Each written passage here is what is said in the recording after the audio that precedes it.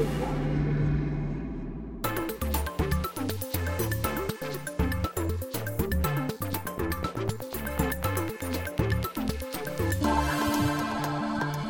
ora koutou, welcome to Circuit Cast. Today I am in a little thoroughfare called Mason's Lane, once dark and a place for those to puke and fornicate and do other nefarious things at night, and also a thoroughfare popular with civil servants. It's now a lot brighter in the last year thanks to some work from the Wellington City Council and a rather unusual public art commission, which is Mason's Screen.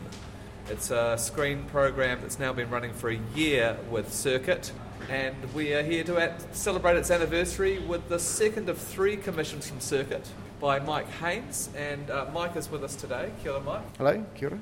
And making a rare appearance on tape is my producer Mark Williams, who's curated the program here at Mason's Lane. Kia ora to you, Mark.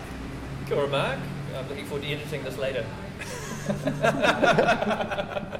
Okay, I'm going to start with you, Mark. I'm really interested that, Wellington City Council and the city generally has had quite a big focus on public art and new formats for it. How did this program come about?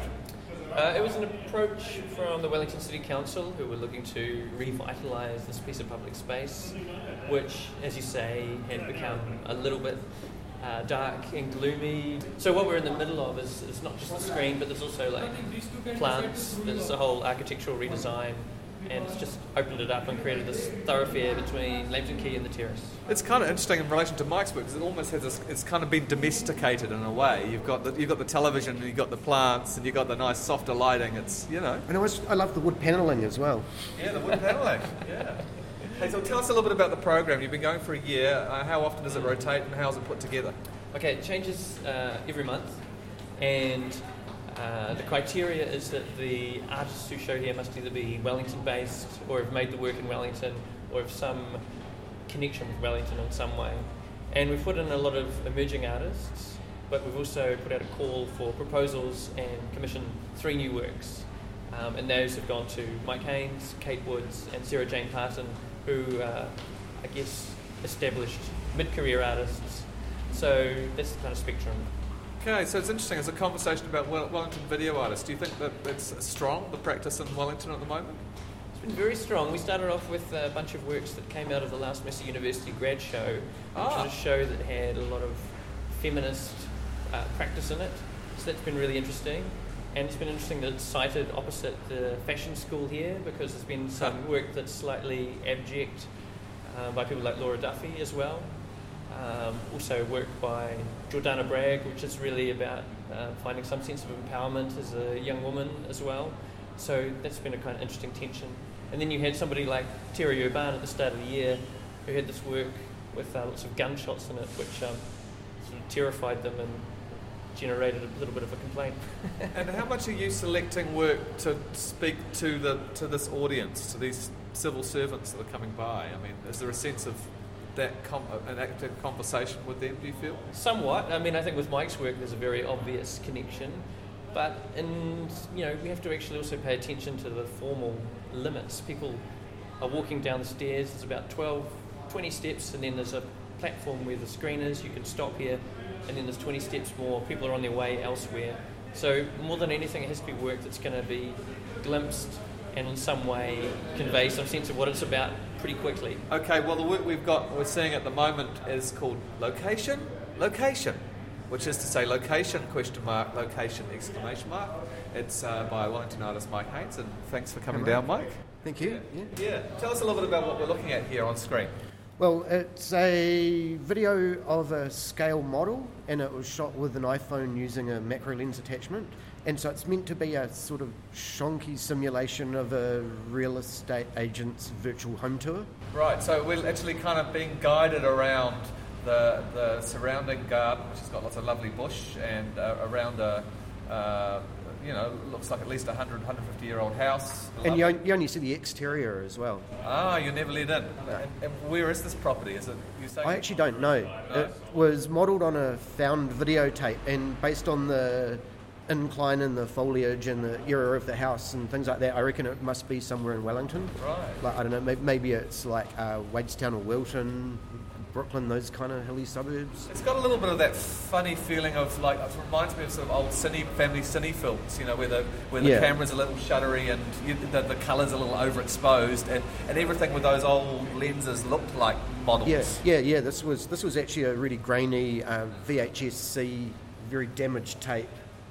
So trying to get the camera going and plugged it into a computer because I figured I'd only ever be able to play the tape properly once, just to see what was on there. Wow, so it's a shot-by-shot recreation of a real film. Yeah, and it's as close to that as possible. Normally, I make work that has a kind of parallel narrative.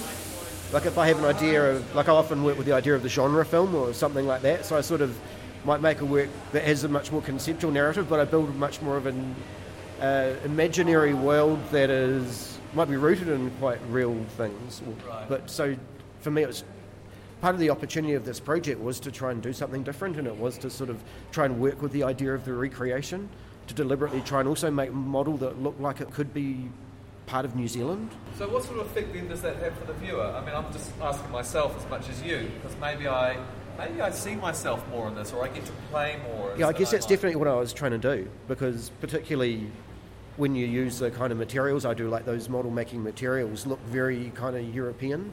You know, like the foliage you're talking about, like those kind of flax bushes. That was my partner's idea. They're actually false eyelashes. Like, because they're really rubbery and they're on this really strong string. Right. And so you can kind of stretch them out and temporarily kind of tack them down and paint them to look like foliage. And when you roll them up around a pin, they make plants that you can relocate. Because they all that stuff looks very kind of English country garden. You know, if you use those model making supplies. I'm kind of interested in the idea of using like ready-made materials, because those are all hobby shop textures. You know, those are all sheets of ABS that are preformed to have the right weatherboard and stuff like that. Right. Yeah, I find it really interesting that you kind of almost make the private film a public thing by sort of the recreation of it. Yeah. Okay, how long have you been making film for, or video artist? Probably for nearly 20 years. Right. So things would have changed a lot over that time in terms of an approach to making, or not for you? Well, I went to Victoria University and studied film in the early 90s, and so I started making videos on VHS, because that was the time when the Super 8 labs had closed down, and you know, video was really uncool. Like, you know, video was this kind of really sort of almost abject amateur kind of format. And so I sort of started making these kind of really trashy puppet films. I always had this idea of using ready-made and reconfigured materials.